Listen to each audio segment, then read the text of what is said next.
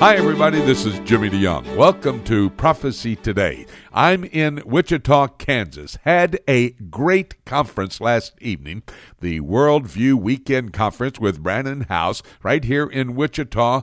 Great crowd, wonderful time of teaching of the Word of God.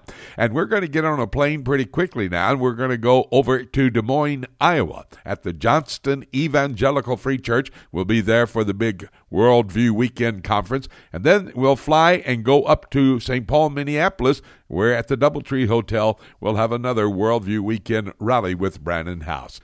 We've got a jam-packed program today, and we're going to get right to our broadcast partners. This first one is Ken Timmerman in the Washington, D.C. area. He looks at geopolitical activities for us, and he's got a busy schedule. He's running for United States Congress, so we're so thrilled that he could take a few moments to slip in here and talk to us about these geopolitical activities happening around the world. Ken, talk to me about the cover-up at the White House on the Libya attack. First of all, they denied that it was a true terroristic attack, and then they're trying to cover it up, it seems. What's going on? Well, it's pretty extraordinary, Jimmy, and we heard Vice President Biden last night blatantly lie, frankly, about when the White House understood or when it learned that our embassy, our consulate in Benghazi was attacked by terrorists. He claimed that the intelligence community had told the White House that it was all a protest that had gone awry. In fact, the very next day, it was crystal clear that there was never any protest at the consulate in Benghazi. And so I'm not quite sure where Vice President Biden was getting his facts, but he was not getting them from the intelligence community, and he lied to the American people last night. Well, when that did take place, was he not really starting to help cover up the situation along with others that are doing this? And should this be a factor in the upcoming elections? Well, I think. Look, Americans who go to the polls should understand that this president has made us weaker around the world because of the policies of weakness that he has been pursuing. We were attacked, and our ambassador was killed, and 3 other Americans were killed in Benghazi. You mentioned a cover-up. The White House seemed absolutely convinced that they could get away with telling the American people that our ambassador was murdered, our other embassies around the world were attacked because of a YouTube video that nobody had ever seen. When, in fact, the intelligence was very clear, and we now know this from a congressional hearing this week, the intelligence was very clear that this was a plan by al-Qaeda to attack the United States on the anniversary of September 11th. I know that our present administration, Ken, has been talking about the taking out of Osama bin Laden, and that is absolutely correct. This administration took it out. I'm sure that the Bush administration had some background work involved in that exercise by the Navy SEALs as well. But then they've been talking about al-Qaeda on its heels. I don't know if that's correct. It seems to me when you look there in Libya, when you look over in Iraq, al-Qaeda is becoming stronger instead of weaker.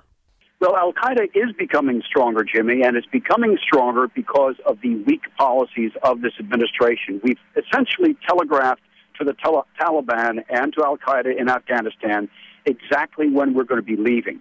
So they're able to gauge their activities on our... We've told them our strategy. You don't do that in the middle of a war. We've drawn down our troops in the middle of the fighting season. That also was a part of the vice presidential debate on Thursday night. We have told al-Qaeda around the world that we will not oppose them because America has no war with radical Islamic fundamentalism. We are at war with radical extremism, whatever that might be. So you cannot prosecute a war if you do not recognize the ideology of your opponent, and that, I think, is the most fatal flaw of this administration. Looking at Syria, and we're changing the subject here a bit, but there's a civil war going on there. Bashar Assad, president of Syria, has killed somewhere in the area between 25 and 30,000 of his people as they are opposing his administration. And now there are many of the Syrians trying to get across the borders, either into Turkey or into Jordan. In fact, King Abdullah in Jordan very much concerned about that. The United States has sent military forces into Jordan. Is this just to assist in all of these refugees coming in from Syria, or do you think this is a move trying to get things set up to go after Bashar Assad? Well, my understanding is the very small deployment of U.S. advisors in Jordan is aimed at eventually securing Syrian chemical weapons should they go astray. I think that is a correct move. I'm not sure that 100 advisors is enough to be able to do the job, but that's what we're being told is at stake here, and I think it's an important thing. You know, Jimmy, on Thursday night, the same night of the vice presidential debate, I was with Ambassador John Bolton in Maryland, where I'm running for Congress, and John came out and did an event for me, and we talked about Syria, and we talked about the stakes in Syria. And both of us believe that the United States does not have a strategic interest in this civil war. We have an interest in preventing Bashar al-Assad from becoming Iran's, or continuing to be Iran's puppet. We have an interest in preventing the Muslim Brotherhood from taking over Syria. But frankly, if they're both fighting each other at this point, we do not want one of them to become the victor. But on the other side of that coin, those chemical weapons that are under control of Bashar Assad, they have to be watched very closely, don't they? They do have to be watched closely. The Israelis are worried about them. They have been weaponized. We know that they have ballistic missile warheads filled with chemical weapons. And on several occasions in the past couple of weeks, our intelligence community here has publicly stated that they have seen the Syrian government moving some of these weapons around, taking them out of their depots and moving them to more operational sites. This is a cause of concern, and my understanding, again, is that that's exactly why we have deployed advisors into Jordan, military advisors, in the event that we have to do something to secure those weapons. Let's change the focus once again. This time on the war-torn country of Iraq. Looks like they're purchasing a number of military arms, munitions, weapons, etc., and it looks like now Russia has become Iraq's second largest supplier of arms. What does that mean? Well, again, Paul Ryan in the debate on Thursday night said that Russian reset, it will be reset by a Romney administration. And here's a good reason why, Jimmy. We essentially, to our weakness, by allowing the vacuum to develop in the Middle East, in Iraq, in Afghanistan, and elsewhere, we are inviting the Russians to come in and play a leading role. We should not be doing that. We should be there instead. We should not create vacuums for others to supplant us. We should be playing a leadership role, which this administration has failed to do. You know, I understand that the leader, and I keep shifting to different geopolitical areas of this world because I want to get as much out of you as I possibly can in the short time that we have. But I focus on North Korea, and I understand that the leader of North Korea continually is pounding his chest. He may not be able to match up to what he threatens to do, but he has made a statement. We have a missile that can actually hit America. Is that a viable possibility, and how is that going to change everything? Well, Jimmy, you know, they've tested a intercontinental ballistic missile over the past couple of years. Some of those tests have been failures, and this administration has tried to make us believe that there is no imminent or immediate threat from a ICBM from North Korea. But I would be concerned. We know that they're developing such a missile. We know that they want to have such a missile. The question is whether they can put a large enough warhead on the missiles that they have today to actually reach the United States. But let me just be careful about one thing, that North Korea, just as Iran, does not need to have an ICBM, an intercontinental ballistic missile, to hit the United States. They can put a much smaller missile on a commercial target ship, a commercial ship, a cargo ship, and they can sail that ship into the open sea lanes off of our coast and hit us from that ship. It's something that the Iranian regime has actually tested. They've tested a sea-launched missile, so we know that it's technically feasible for them, and they are sharing technology with North Korea. In fact, most of those programs, both the nuclear program and the missile program in North Korea and Iran, are joint programs between the two countries. So I would be worried. Not certain yet whether North Korea has an actual ICBM that can hit us, but again, they don't need one. They can do it in a different way. Since you brought up Iran, let's talk about the supreme leader of the Supreme Council, Ayatollah Ali Khamenei. He said that the West, i.e. the European Union, United States, are really not putting these sanctions in place to link them to the nuclear program. What's he talking about? Is it just some of his radical rhetoric once again?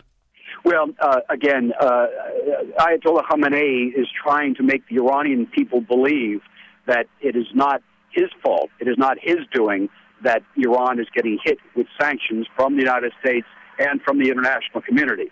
I'm not sure how successful he is in this effort. It's propaganda.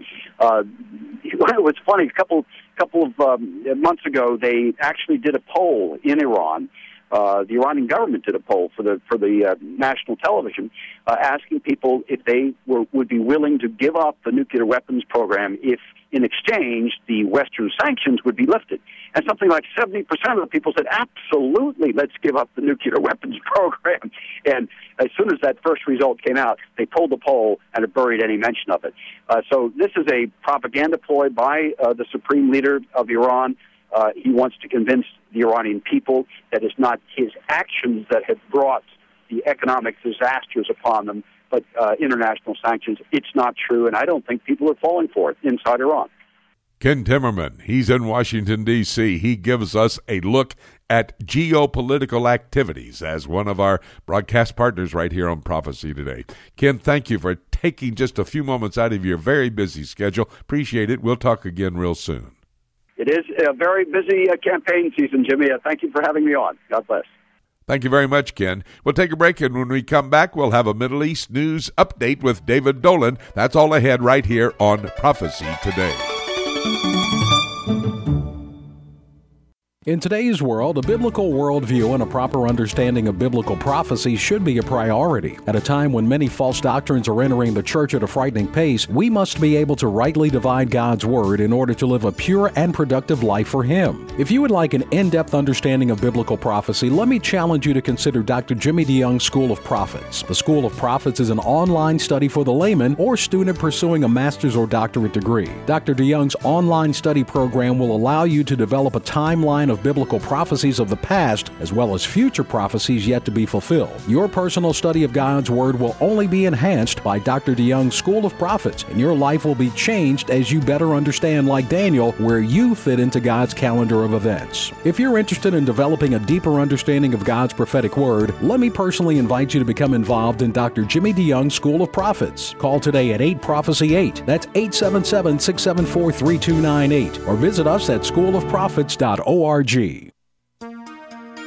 book of Revelation is God's final word to man and the timeline of the last days revealed to the Christians. This symbolism-filled example of apocalyptic literature can be difficult to understand, especially when simply reading it from beginning to end. Dr. Jimmy DeYoung's latest book, Revelation, A Chronology, takes a walk through the prophetic book of Revelation in the order that the events will take place, chronologically, sharing insights into its true meaning and doing so in an easy-to-understand and practical way. If you have difficulty understanding the book of Revelation, get your copy of Revelation, A Chronology, and let Dr. Jimmy DeYoung aid you in your understanding of this profound end-times prophecy book that God has preserved in His Scriptures for Christians in the last days. To order your copy of Jimmy DeYoung's Revelation, A Chronology, call us toll-free at 877-674-3298 or visit our website at prophecytoday.com. Welcome back to Prophecy Today. I'm Jimmy DeYoung. As I said, we're here in Wichita, Kansas. We're going to take off and go up to Des Moines, Iowa. Last night, we had a great Worldview Weekend rally. That is, of course, Brandon House and his organization. I was able to speak, teach the prophetic word of God. You know, if somebody's going to have a world view, they need to have a biblical world view. Everybody does have one, and thus it needs to have a prophetic significance to it as well. We'll be tonight in Des Moines, Iowa, at the Johnston Evangelical Free Church, and then on Sunday night, we'll be at the Doubletree Hotel there in Minneapolis, St. Paul. You want to come and join us. If you need more information, go to worldviewweekend.com and you can get the times, the locations, directions to the locations as well. Right now, as promised, we're going to continue with our look at the world as things unfold, seemingly setting the stage for Bible prophecy to be fulfilled. And we do that with our broadcast partners. The man who covers the Middle East with a Middle East news update is David Dolan. And David, let's get right into the conversation. I need to talk to you first of all about a supreme guide to the Muslim Brotherhood located in Egypt, who's calling for jihad, a holy war, to liberate the city of Jerusalem and in particular the Temple Mount. What are your thoughts? Well, it's just another domino falling, as it were, in the region. This has been a call, of course, that was first made in a real serious way in the 1940s, and the war that the Arab world as a whole launched against nascent Israel in 1947-48 was, of course, a jihad, basically, and there were clerics at the time in Egypt and in Jordan and in the other countries that said that out loud. Of course, Egypt, though, made peace with Israel officially, and Jordan has as well. So, for it to be coming from a Muslim Brotherhood, from the Muslim Brotherhood group in Egypt, is very, very significant, and is another indication that Egypt is moving inch by inch away from the peace camp and towards the camp of war. But again, it's a call that Iran makes. Iranian clerical leaders, Sheikh Nasrallah of Hezbollah has made that call, and of course that group sent a pilotless drone into northern Israel this week that the Israelis shot down, and they have now openly admitted that it was a Hezbollah drone. So, they're in a sense putting flesh on their jihad call by stocking up in missiles and rockets, and now sending planes into Israeli space. Of course, Hamas last weekend bombed southern Israel, over 50 rockets aimed at communities around the Gaza Strip. Their leaders call this a jihad with the ultimate aim of liberating, quote-unquote, Jerusalem.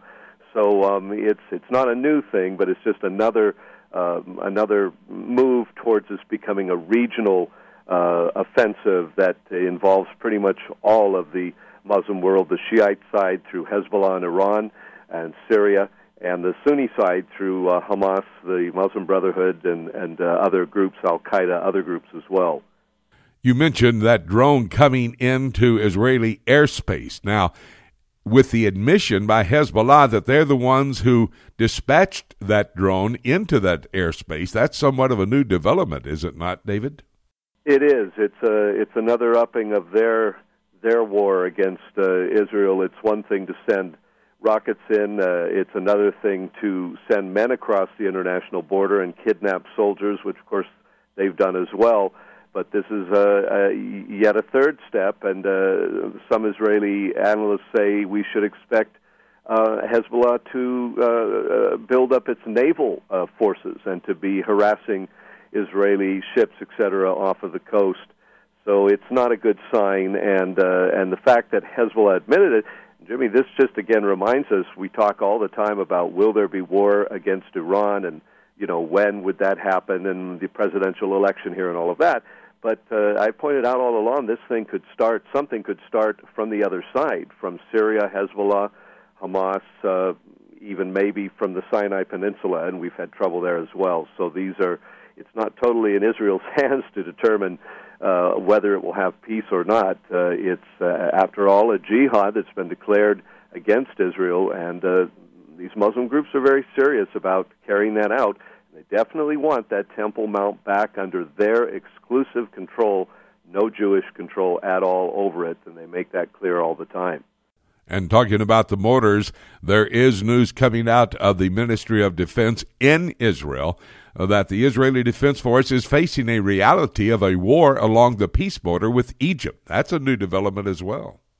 Well, it is, and again, 2 or 3 years ago, we wouldn't have thought that possible. Mubarak had been in power for decades, and the border with Egypt was the quietest by far, very stable. just the occasional, we did have even then the occasional terror attack launch, but it wasn't coming with any sort of support or backing from the Egyptian government.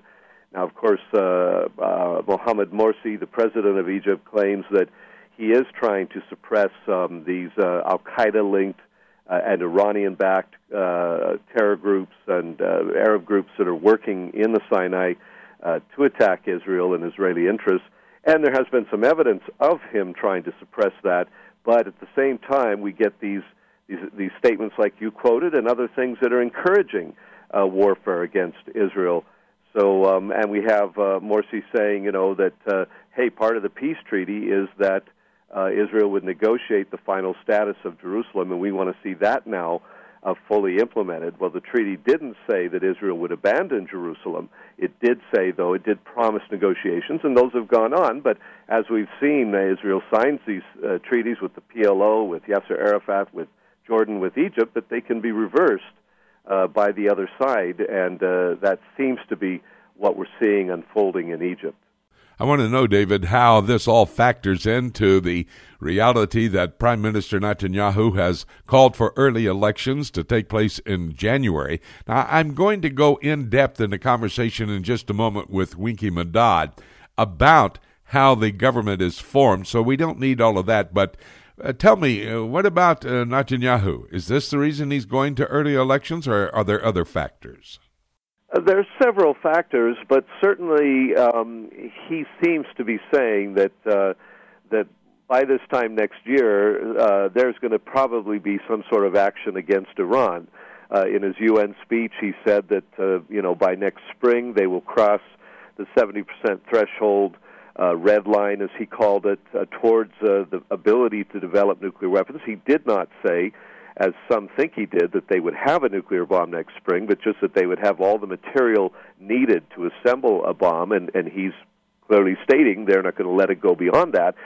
So it would seem like some sort of action is on the horizon, and I guess he wants a new mandate. He wants a fresh mandate. The polls do show that the Likud will be the largest party in the Knesset, that they will win a majority of the seats with their allies, I should say, not them alone, but with their coalition allies, that they will again be able to form a government, and it will be a fresh new start. And I think he's thinking this will give me a fresh mandate from the people to possibly take military action and deal, of course, with the other problems. The economy in Israel is slowing down, as it is pretty much everywhere, and they want to keep exports up, etc., and he wants to revamp some of the rules and regulations there, and some other things. He's tried to do several reforms, and he formed this broad coalition in May, and that fell apart within 6 weeks. So I guess he feels he has no alternative now but to go to early elections, and they're going to be next year anyway. They were mandated by next October, so he's just bringing them up a few months. Is he catching these guys off guard, the other politicos and the political parties in Israel, with this move? Not terribly. It was fairly expected that we would have elections before next October, that it wouldn't go a full year. That's typical in Israel, in my experience over there, and Winky can explain how the system works a bit better. But in my experience, only once or twice in the 30 years that I've lived in Israel have the elections been held exactly when they were scheduled to be, because, of course, in a parliamentary system, they can be held virtually at any time, and that's what always happens. So the parties are more or less prepared. They were moving into a campaign mode anyway, and frankly, this just means it'll take place sooner and be done sooner, and the Israeli public doesn't have to endure 2 years of ads like we do in the United States before elections. They're usually snap elections, and there's half a year at most, or a few months at most, of campaigning, and then it's done with.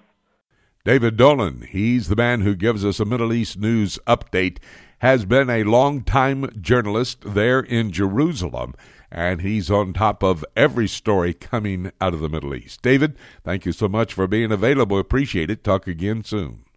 Okay, Jimmy. God bless. Thank you, David. We're going to take a break, and when we come back, I'll have a conversation with Winky Medad. We'll get in depth. How do you put together an Israeli government? What's a coalition government? You need to keep your dial set where it is. That's all ahead right here on Prophecy Today.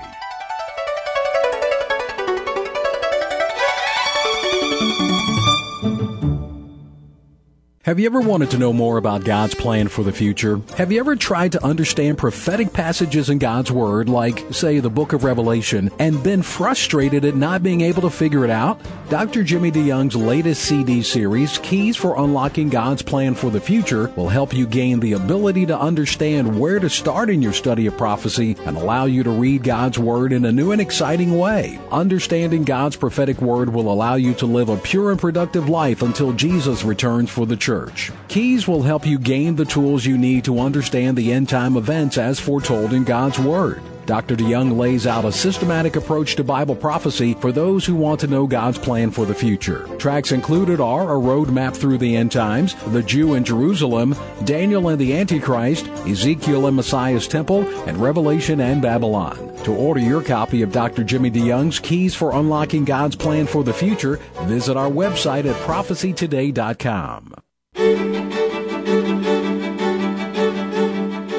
Welcome back to Prophecy Today. Jimmy DeYoung here in Wichita, Kansas. We take off for Des Moines, Iowa, and St. Paul, Minneapolis, right after the broadcast is over. This half hour is jam-packed with information, so keep the dial set right where it is. Right now, we bring to these microphones Winky Medad. Winky Medad lives in a place called Shiloh. This is a very remarkable place, has a great historic background, a wonderful biblical background. The Jewish people lived there with the Ark of the Covenant in the tabernacle for about 350 years after they came into the Promised Land about 3,500 years ago. Winky was a former mayor of Shiloh. He works now with the Menachem Begin Library. He has been a politico. He's been involved in the media. He's somewhat of a journalist. And we bring him to these microphones to discuss issues that we really want to get insight into.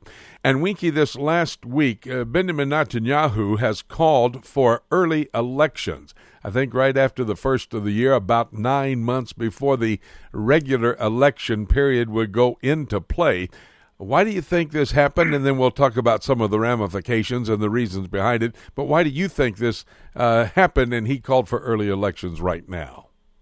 Well, Jimmy, the official reason, which is a very good reason, given the setup of Israeli politics, which is a parliamentary coalition system, is that he felt that with elections coming up in any case, the parties involved would be more attuned to being elected and basing their budgetary demands or government policies more on, shall we say, issues close to their hearts and needs rather than what the country needs. Netanyahu knows that one of the main issues is an economic, or shall we say, a social economic platform, and he wanted to take advantage of that and jump the gun.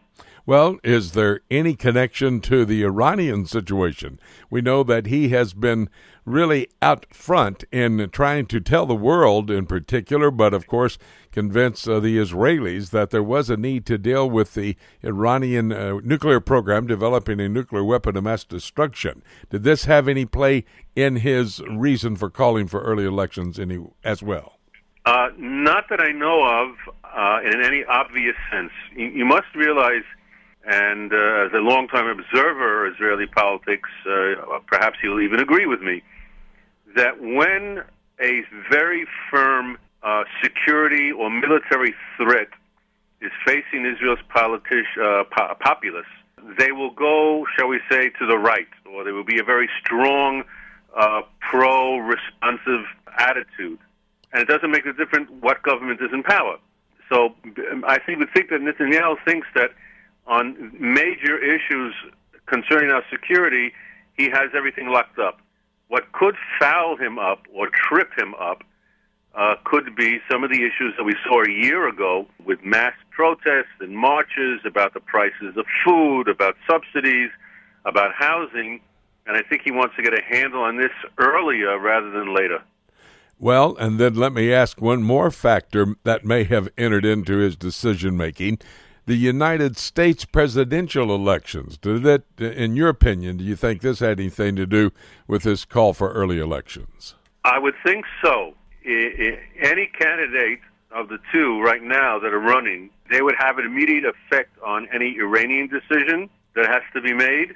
And I think that no matter what happens, if Mr. Obama is reelected, I think Netanyahu would want to be a, shall we say, a re-improved mandate from Israel's population to stand up to a policy that up until now Israel has viewed as very weak in terms of both an American versus Iran and America assisting Israel.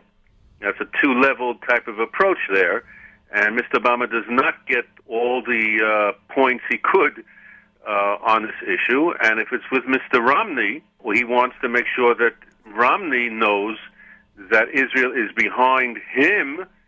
I'm talking about Mr. Romney, if he has to give the order that the American military has to aid Israel in an attack. Winky, talk with us just a moment. People here in America have really no understanding of how the election process takes place there in Israel. There are 120 members in the Knesset.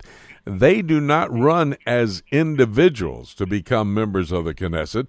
I need you to explain that to those eavesdropping on the conversation. And then how do they elect a prime minister? How does this all come about? Explain it. Now, give it to us in simple terms, but explain how it operates. All right, we'll do a course in Israeli Politics 101 very quickly. Israel is a parliamentary democracy. As such, there is no direct election either of the prime minister, and I'll get back to that in a second. And unlike other parliamentary democracies, such as, for example, France and or Great Britain, we do not have any constituencies. The country as a whole is one voting district. No representatives, no senators, no anything in between. And therefore, for any party to be able to propose a candidate for the position of prime minister after elections, it either has to have 61 seats in, as you said, the 120-seat Knesset, or be able to gather together a coalition of parties, two or more, that reach that number of 61. Since Israel, 60 years on, is a very ideologically political place, we can have anywhere between 15 to 30 parties running in those elections. The elections are proportionally representative. So if a party gets 10% of the votes, it will get 12 seats in the Knesset, and so forth and so on. All this, of course, complicates the ability of a governing coalition to get together and means that the prime minister has no popular backing in any direct sense, but must cater to his coalition partners. Now, the coalition partners, of course, come together from all the parties that are, for example, on the ballot in the election time that's coming up probably in January or February. How many different political parties are there in Israel? As I said, it could go from 15 to 30. Many people have very large egos in Israel, especially politicians or those who think they are politicians, and they think they can get anywhere.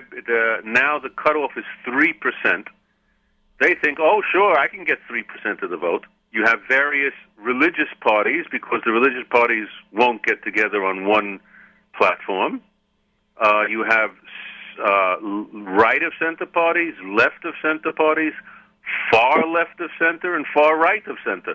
What about, I hear, I don't know if this is true or not, but I understand that a former prime minister, Ehud Olmert, who was indicted for corruption when he was serving as prime minister, is considering making another run in the political arena, possibly running against Prime Minister Netanyahu. Is that correct?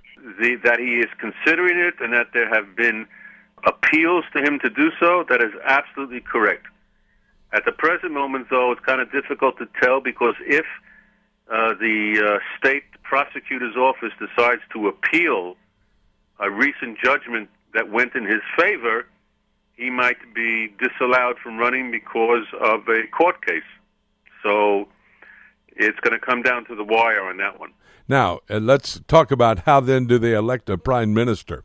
What's the situation if you connect with enough of the parties out there to get a coalition government? Is that how it comes about, or explain that to us? Well, basically, yes. I mean, it usually is the number one candidate on the list with the largest number of members of Knesset who gets the call to see if he can form a coalition.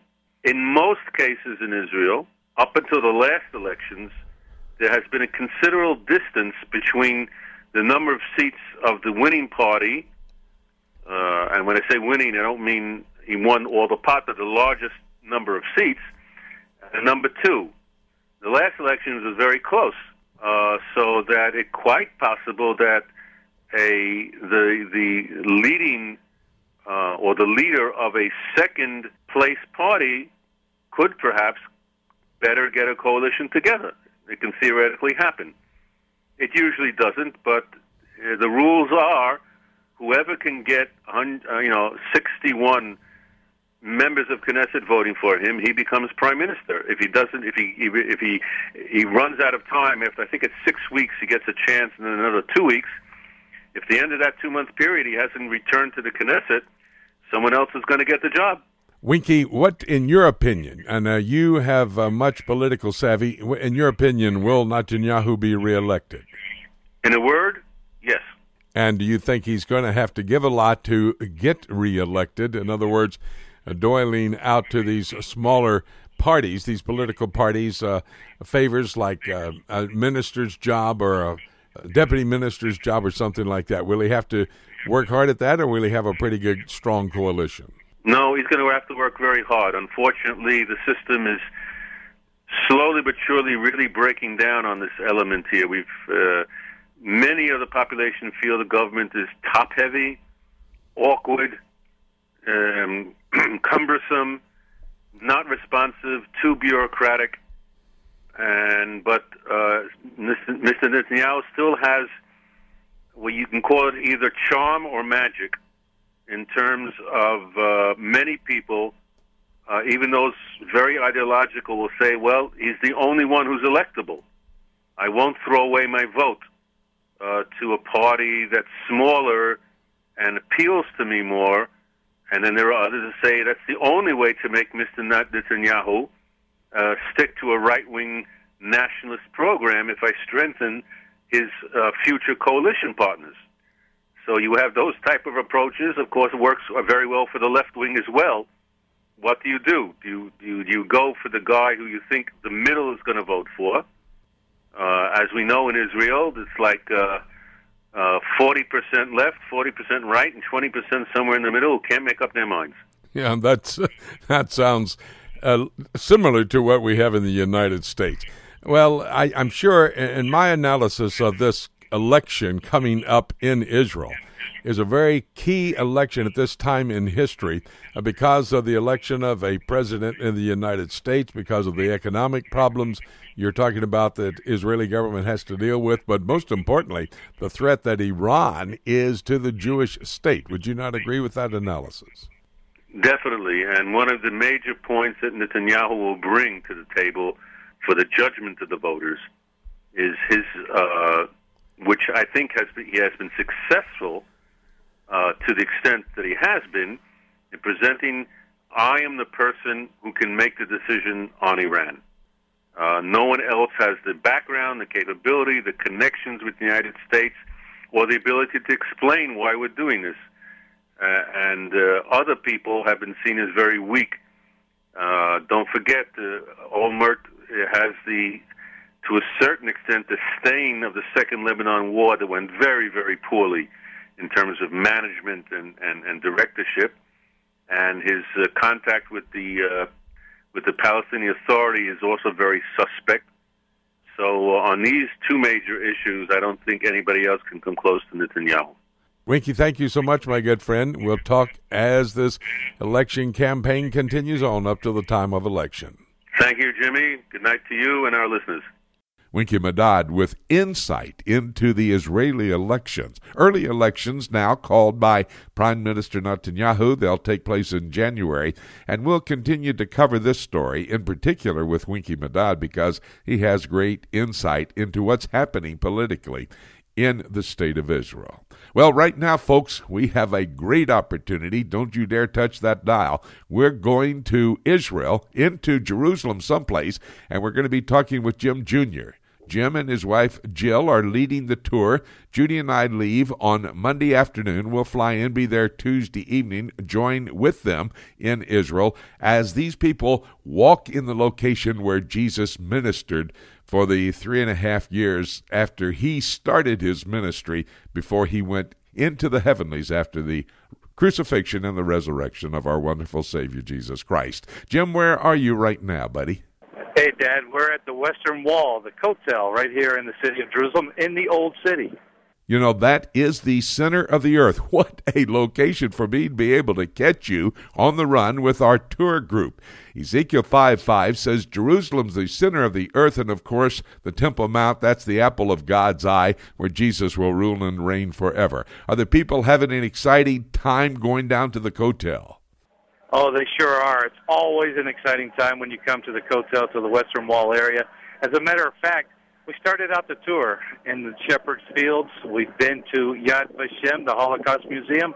We've been to the Shrine of the Book, where they house the scrolls that were found in the Dead Sea area. And also we've been looking at Jerusalem from the south. You remember that place, Dad, the Promenade, where you get that beautiful view of Jerusalem. You know, that's a great opportunity for the people. They're in Jerusalem for a couple of days, and then they head to the Galilee. But, Jim, the Yad Vashem, which is the Holocaust Museum, why do you go there first? We've talked about this before, but that is key. All foreign visitors to Israel go to the Yad Vashem Holocaust Museum first, don't they?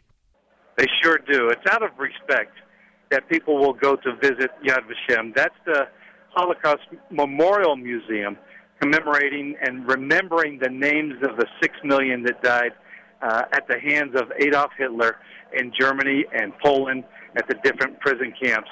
So we take our folks there. It's part of the first thing that we do. We look at how God prepared a people for the land to come back to the land of Israel. That is a very moving experience. I can remember it many times. You go to the children's portion of the Holocaust Museum. 1.5 million children died in the Holocaust. You can't walk through there with a dry eye. Tears will come streaming down.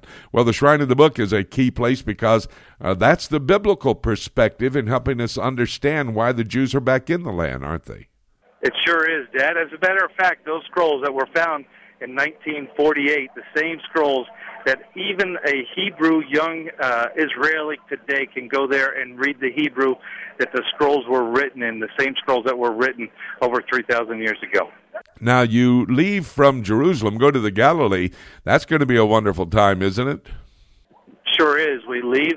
We'll go to Caesarea. We'll spend time there at the theater in Caesarea down by the sea. They actually call it Caesarea Maritime.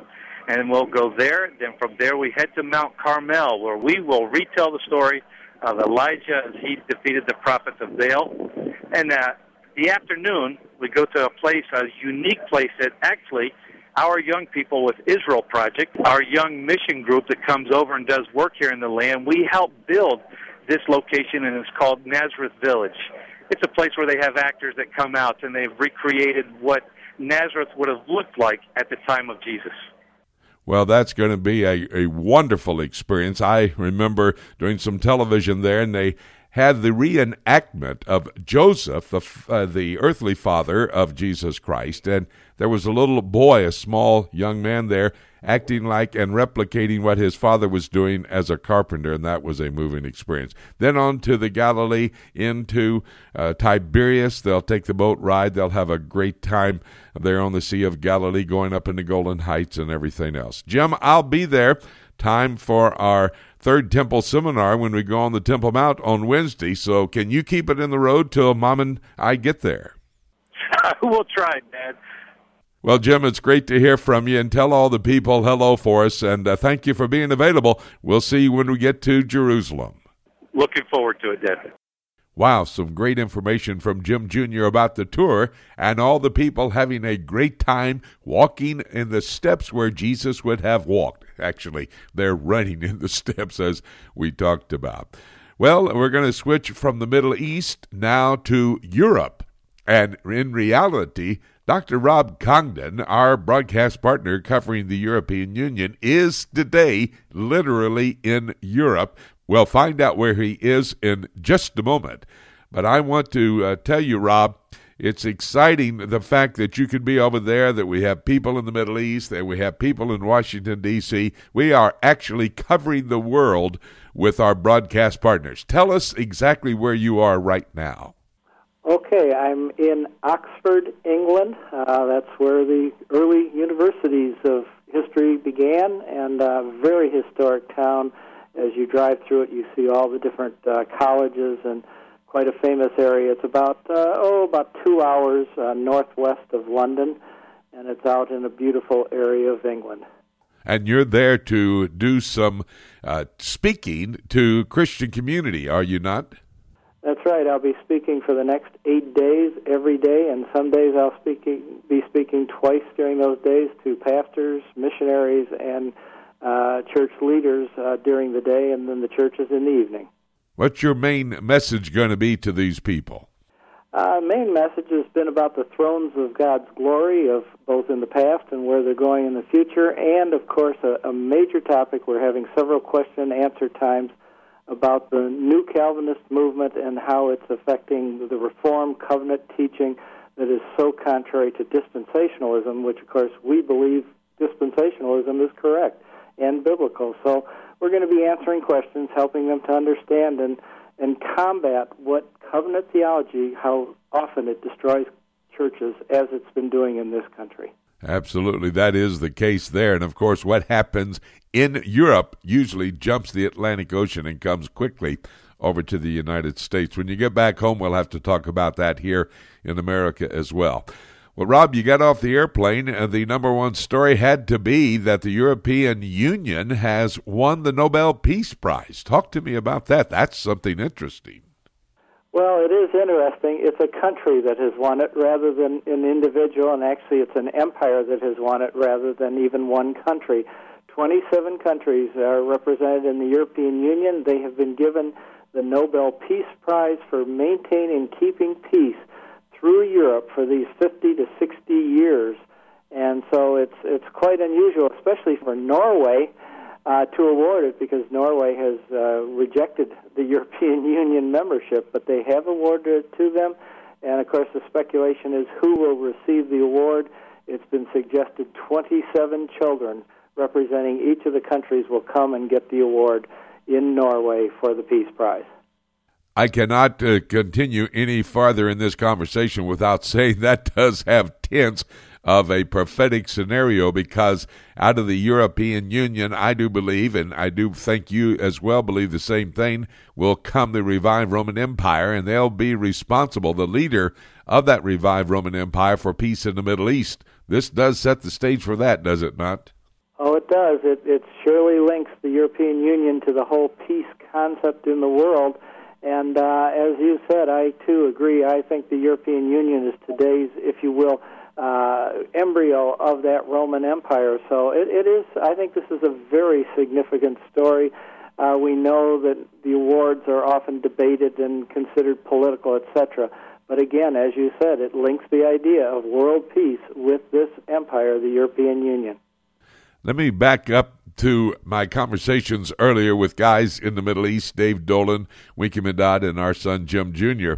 I want to ask you, the European Union, I think probably along this same vein of trying to keep peace, has warned the Palestinian Authority, the government for the Palestinian people, to be very careful and to understand the cost of a United Nations bid to become a state among the nations of the world.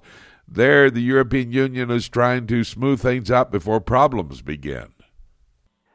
That's right. They're afraid that if the Palestinian authority is given it would be actually an observer status in the United Nations, that would actually halt the peace process, because part of that would be urging it to go back to the 1967 borders, and Israel can't accept that.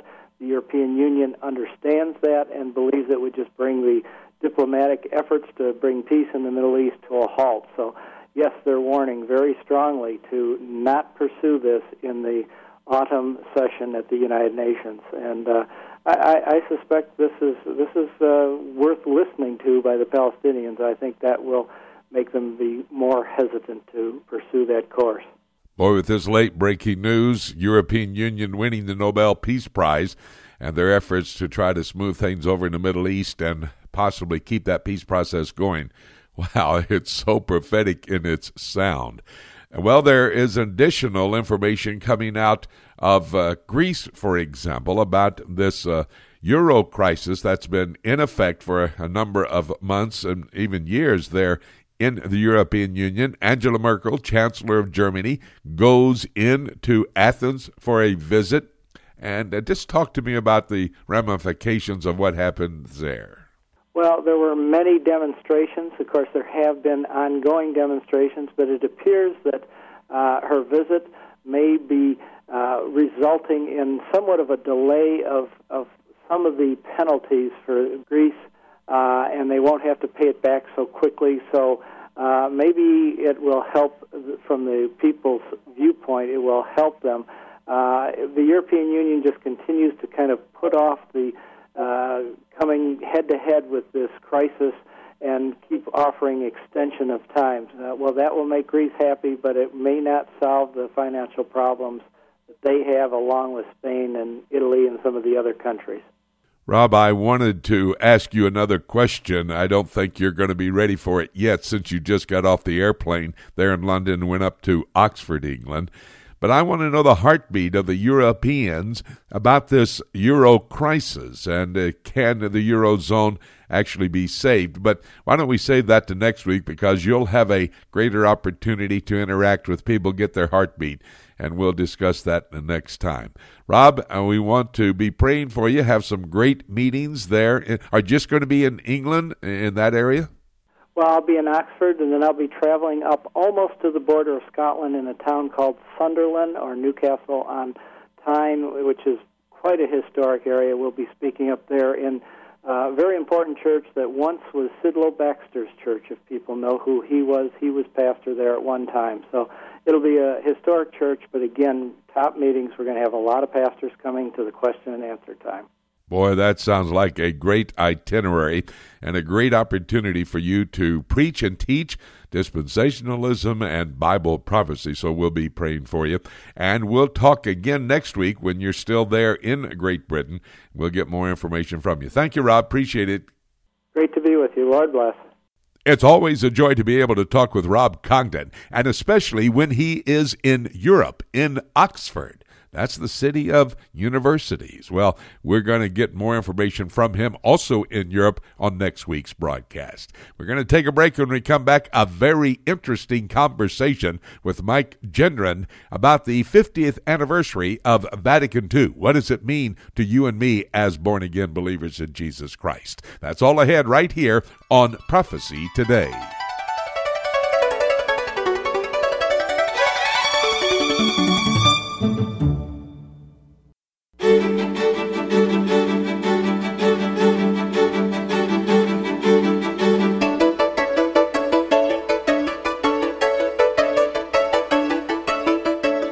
Welcome back to Prophecy Today. I'm Jimmy DeYoung behind these microphones in Wichita, Kansas. Had a wonderful rally at the Worldview Weekend Conference with Brandon House last night. Take off after the broadcast, as we've been telling you, to fly up to Des Moines and then on to St. Paul, Minneapolis. Come join us for one of these conferences, the Worldview Weekend Conference with Brandon House. Now I want to have a conversation with Mike Gendron. Mike has an organization entitled Proclaiming the Gospel. Their website is proclaimingthegospel.org. And Mike has spent many years in studying the Church of Rome. And I want to talk to him about an article that I read earlier this week which said Vatican II was celebrating its 50th anniversary.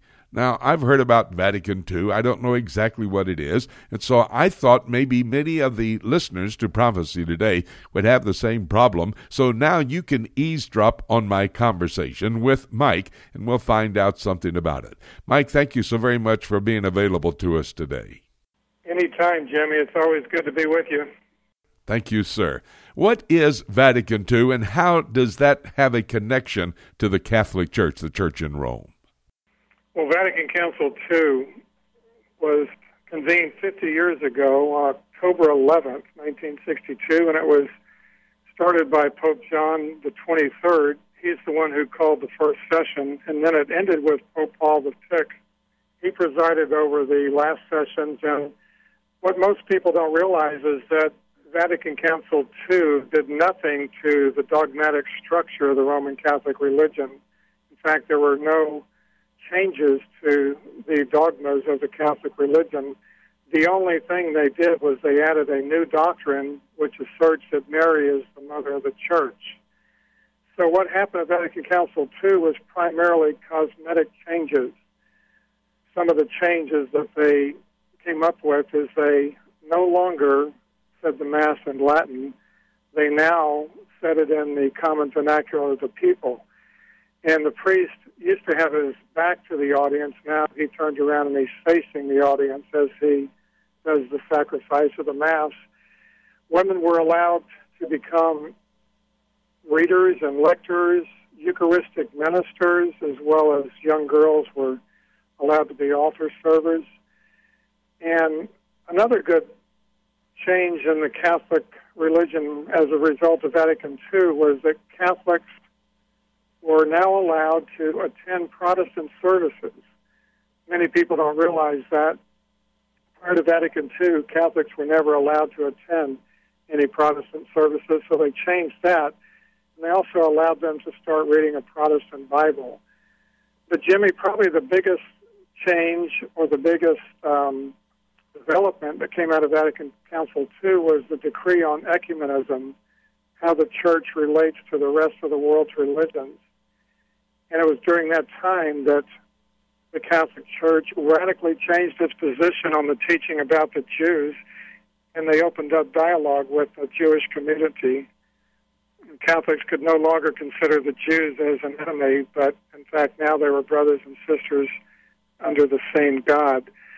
So you can imagine, Jimmy, this was a monumental shift in the position of the Church from its history of anti-Semitism. It was during this council as well that the Roman Catholic religion embraced the Muslim religion as part of God's plan of salvation. We find that in the Catechism of the Catholic Church, paragraph 841. And so this decree on ecumenism was an attempt to unite all religions under the power and the authority of the Pope.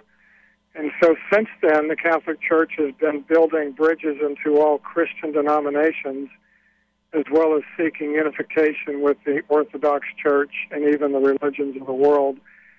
And so we're seeing the rebuilding of the Tower of Babel. We're seeing the apostate Church of Rome building bridges to really build the Church of the Antichrist, which we know will one day worship a man who calls himself the Christ, but he will be a false Christ. He will be the Antichrist. Vatican Council II also made the claim that the Roman Catholic Church is the only true church. Maybe the biggest development of Vatican Council II on the forgiveness of sins was on indulgences. If we know our church history, we know that that was one of the sparks of the Reformation when Martin Luther nailed his 95 Theses on the church door of the Castle Church. And those 95 Theses stood opposed to the selling of God's grace, the selling of God's forgiveness.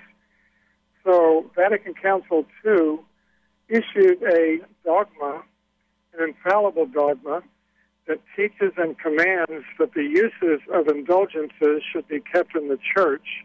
And then it goes on to condemn with anathema those who say that indulgences are useless or that the church does not have the power to grant them. So all Protestants, all evangelicals that deny the Catholic Church has the power to grant the forgiveness of sin through the sale of indulgences. We are condemned by this church that is trying to bring unity with all Protestants and evangelicals.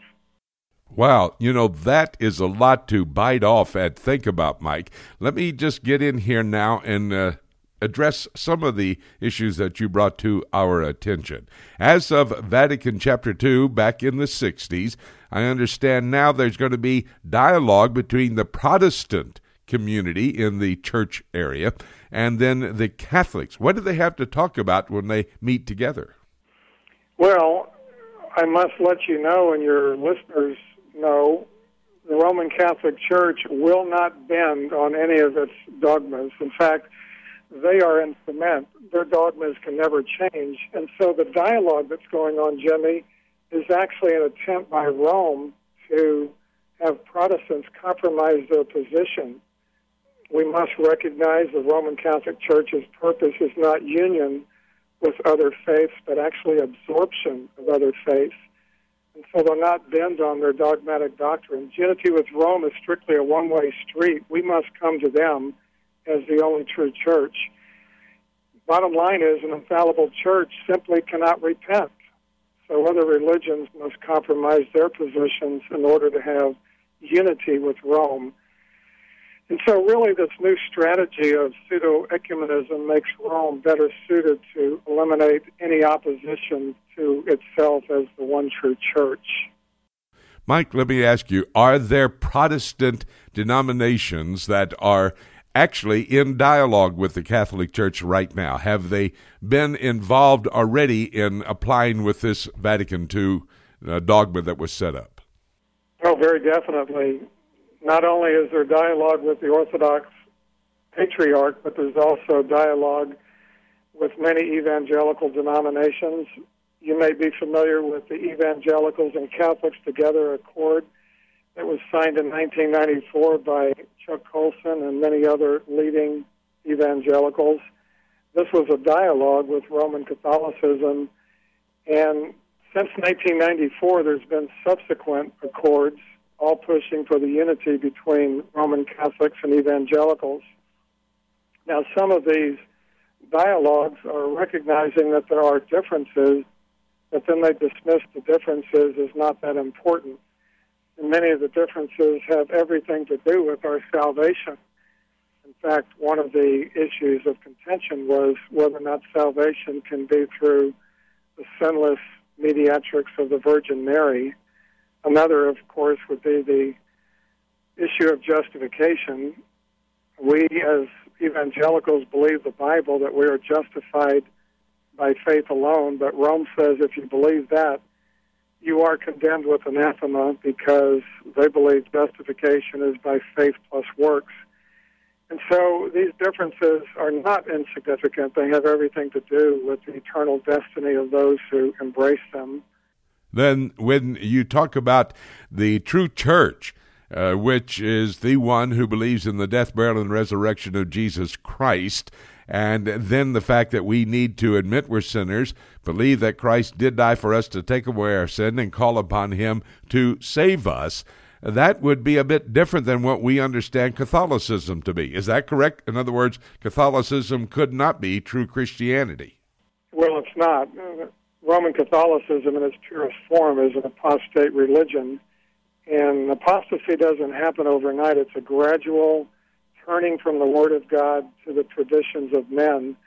And this apostasy of the Roman Catholic Church continued over 1,200 years.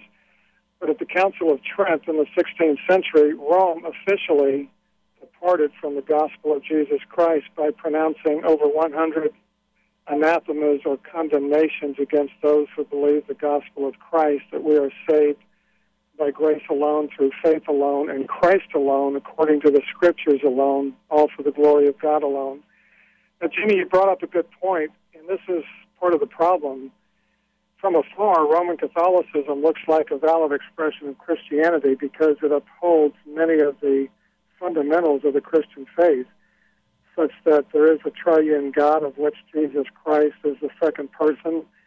He was born of a virgin, lived a sinless life, died for the sins of the world, was raised 3 days later, and will come back to judge the living and the dead. We evangelicals believe those basic fundamentals, as does the Roman Catholic religion.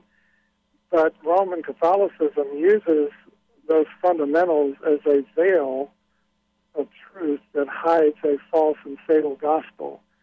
And so the gospel of Rome is antithetical to the biblical gospel of grace. Rome says you must jump through many hoops in order to be saved. You must be baptized and receive the sacraments and go to the sacrifice of the Mass every week. You must do good works. You must keep the law. You must believe indulgences can remit punishment for sin. And you must believe that purgatory is a purging fire that will prepare you for heaven. These are all requirements for Roman Catholic salvation. Quite different from the response the Philippian jailer got from Paul when he asked, "What must I do to be saved?" Paul said, "Believe on the Lord Jesus Christ, and you will be saved." Wow, that is absolutely a contradiction in terms between the two.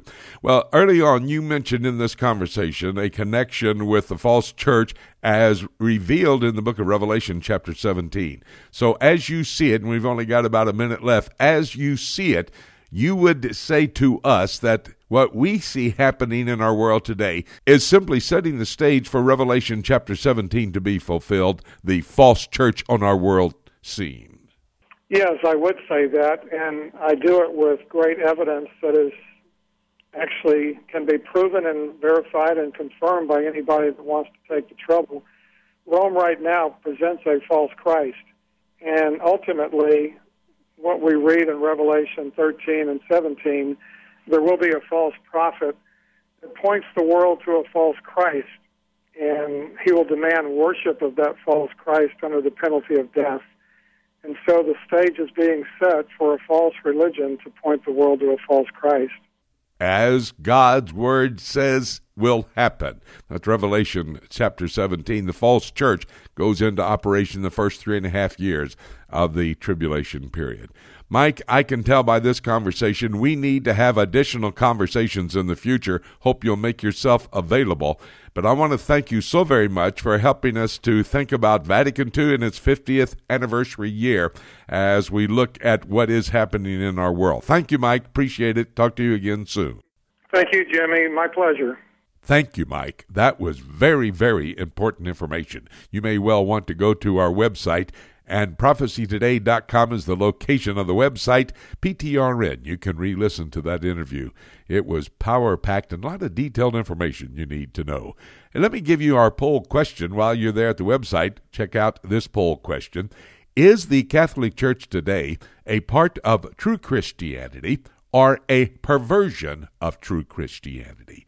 That is our poll question at prophecytoday.com. Be sure to answer the poll question. We're going to take a break right now, and when we come back, I'll take a look at the book focused on my conversation with Mike Gendron. That's all ahead right here on Prophecy Today.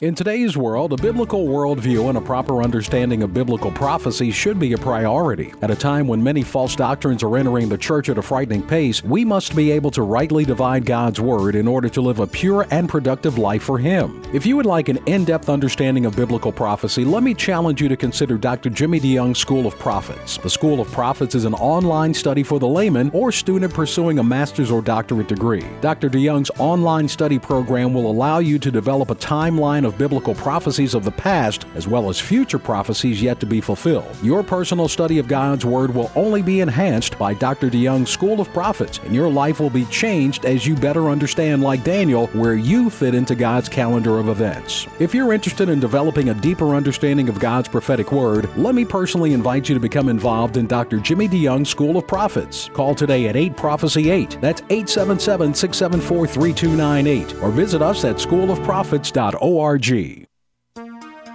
The book of Revelation is God's final word to man and the timeline of the last days revealed to the Christians. This symbolism-filled example of apocalyptic literature can be difficult to understand, especially when simply reading it from beginning to end. Dr. Jimmy DeYoung's latest book, Revelation, A Chronology, takes a walk through the prophetic book of Revelation in the order that the events will take place, chronologically, sharing insights into its true meaning and doing so in an easy-to-understand and practical way. If you have difficulty understanding the book of Revelation, get your copy of Revelation, A Chronology, and let Dr. Jimmy DeYoung aid you in your understanding of this profound end-times prophecy book that God has preserved in His Scriptures for Christians in the last days. To order your copy of Jimmy DeYoung's Revelation, A Chronology, call us toll-free at 877-674-3298 or visit our website at prophecytoday.com.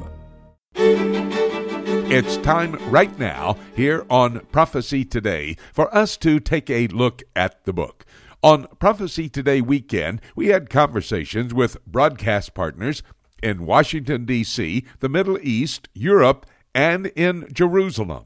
These men gave us insight into the current events that are setting the stage for Bible prophecy to be fulfilled. For example, from Washington, D.C., Ken Timmerman talked about the White House cover-up of the Libya attack, and Ken also told us that U.S. troops, military, on the ground with their boots in what is a very hot spot right now, the border of Jordan and Syria.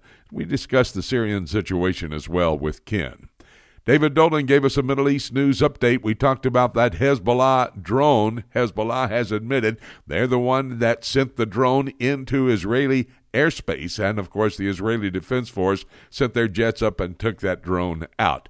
But we also talked about a Muslim cleric in Egypt, a part of the Muslim Brotherhood, calling for jihad to be able to liberate Jerusalem. And then we just touched base about the elections, early elections, Prime Minister Netanyahu calling early elections in January.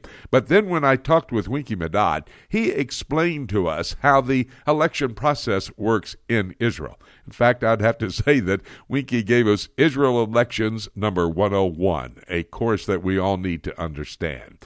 Dr. Rob Congdon was talking to us from Oxford, England. He's in Europe right now. And our big story was the lead story. The European Union has received the Nobel Peace Prize. When I called Jim Jr., I found him at the Western Wall there at the Temple Mount. Jim and his wife Jill are leading our tour in Israel. Judy and I leave on Monday afternoon. We'll be there Tuesday, and we'll join the tour going throughout all of Israel and learning some very, very important biblical historic background of the time of Jesus and all of history. You look at Israel past, when you're in the land, look at Israel present, and then I'll be giving my Third Temple seminar on Wednesday when we arrive, and that's looking at Israel future. Mike Gendron talked to us about the 5th anniversary of Vatican II. This was a very important conversation. I think that you might want to re-listen to it. He had to go somewhat into detail, which would probably cause us all to want to listen again. If you missed any of these interviews on the weekend program and you'd like to re-listen to them, go to our website, prophecytoday.com, and PTRN, Prophecy Today Radio Network. All the interviews with our broadcast partners will be posted there. By the way, you might want to tell a friend that they can go and listen to these interviews as well. These were very, very special reports, and I want to discuss my talk with Mike Gendron in just a moment here on the process of thinking about Vatican II. You know, as you re-listen to our conversation, you can make up your own mind about whether Catholicism is true Christianity or simply a perversion. what I want to do is spend some time looking at the book. That's the name of this segment. Let's take a look at the book, and I'll talk to you what the Bible has to say about all of false religion, because that's what Mike looked at and focused on right at the end of our conversation. You know, all false religions started about 4,500 years ago in a place called Babel. Remember, in Genesis chapter 9, verse 1, God told Noah and his 3 sons, Shem, Ham, and Japheth, and their 4 wives, to be fruitful, multiply, and repeople the earth. Well, his great-grandson, Nimrod, did not do that. Chapter 10, verse 10 says the beginning of Nimrod's kingdom. He wanted to set up his own earthly kingdom in contradiction to what the Lord told him to do. So he went to a place called Babel on the shores of the Euphrates River. There he built a tower, Genesis 11, verse 4, that would reach into heaven. Now, I tell you the truth, I don't think Nimrod really wanted to go to the true heaven. But he wanted to set up a religion that would cause everybody to fall in line with his dictates at that time in history. He said he wanted to make another name, not a name of popularity, but a name other than Yahweh, the God of the Bible. He wanted a name that would be a Babylonian god, like Marduk. He established with his wife, Semiramis, and their son Tammuz, the mother-son cult.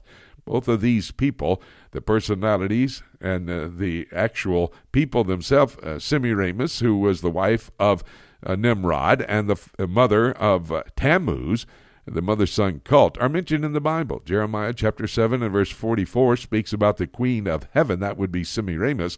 And Ezekiel chapter 8 talks about Tammuz, when a convent of virgins would weep over Tammuz.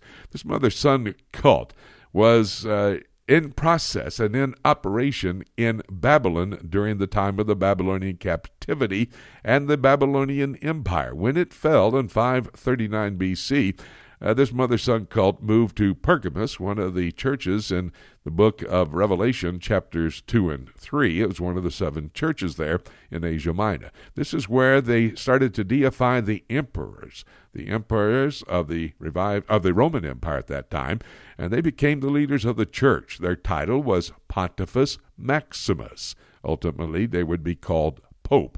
Around 300, Constantine, who was one of those emperors, called everybody in the world Christian. All they needed to do is to be baptized. No doctrine of salvation, simply be baptized and they would be Christian.